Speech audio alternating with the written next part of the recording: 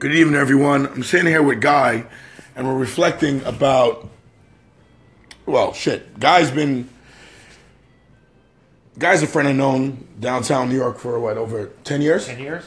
And he's a painter. He's not one of these guys who doesn't touch the canvas or 81 assistants. 81 assistants, Or have a studio in China. Yeah, he's a guy that actually Makes art.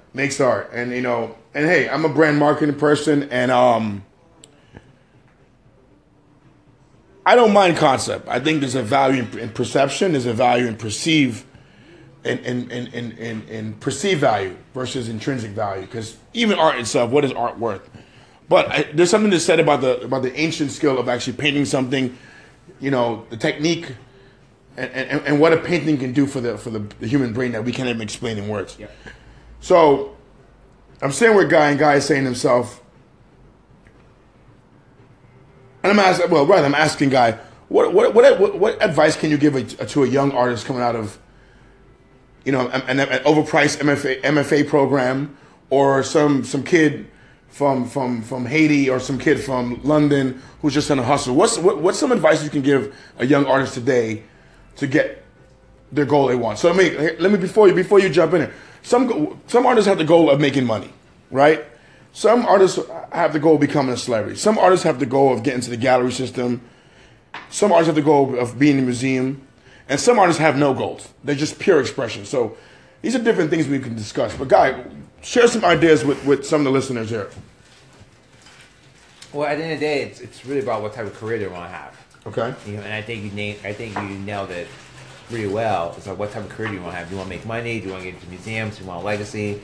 And in each one, there's a different path and a different goal to go about it, I think. If you want to just strictly make money, you think commercial. You think, when I think commercial success, is like someone like Peter Max. Right. You could buy his stock on an exchange. On an exchange. Right. You know what I mean? The guy's super wealthy. But no one knows him. And he's never going to be in a museum. Right. But the guy's probably one of the richest living artists in the world. In the history of art. Yeah. More money than Jeff Koons, Damien Hirst, blah, blah, blah. But he will never be in a museum, and he's never going to break auction records or in history books. Right. But he's on the stock exchange. You could, so yeah,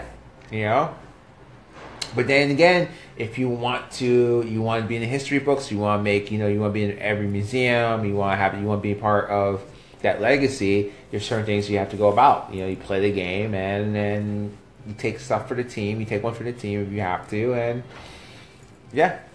But as a young artist, my advice would be this. And I'm probably going to get a lot of shit for this, but two things: just keep making art, and hire a good publicist.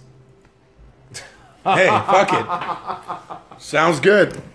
Thank you, Guy. I appreciate you. Honesty, a lot more than we can give, but I think that's just like simplicity is gold these days. And thank you for that. And by the way, Guy is probably one of the most. He's a person. He's a full deal. He makes the art and he sells his art. So he's not one of these people pretending to sell art. He's actually selling art, and he can paint. But again, make work.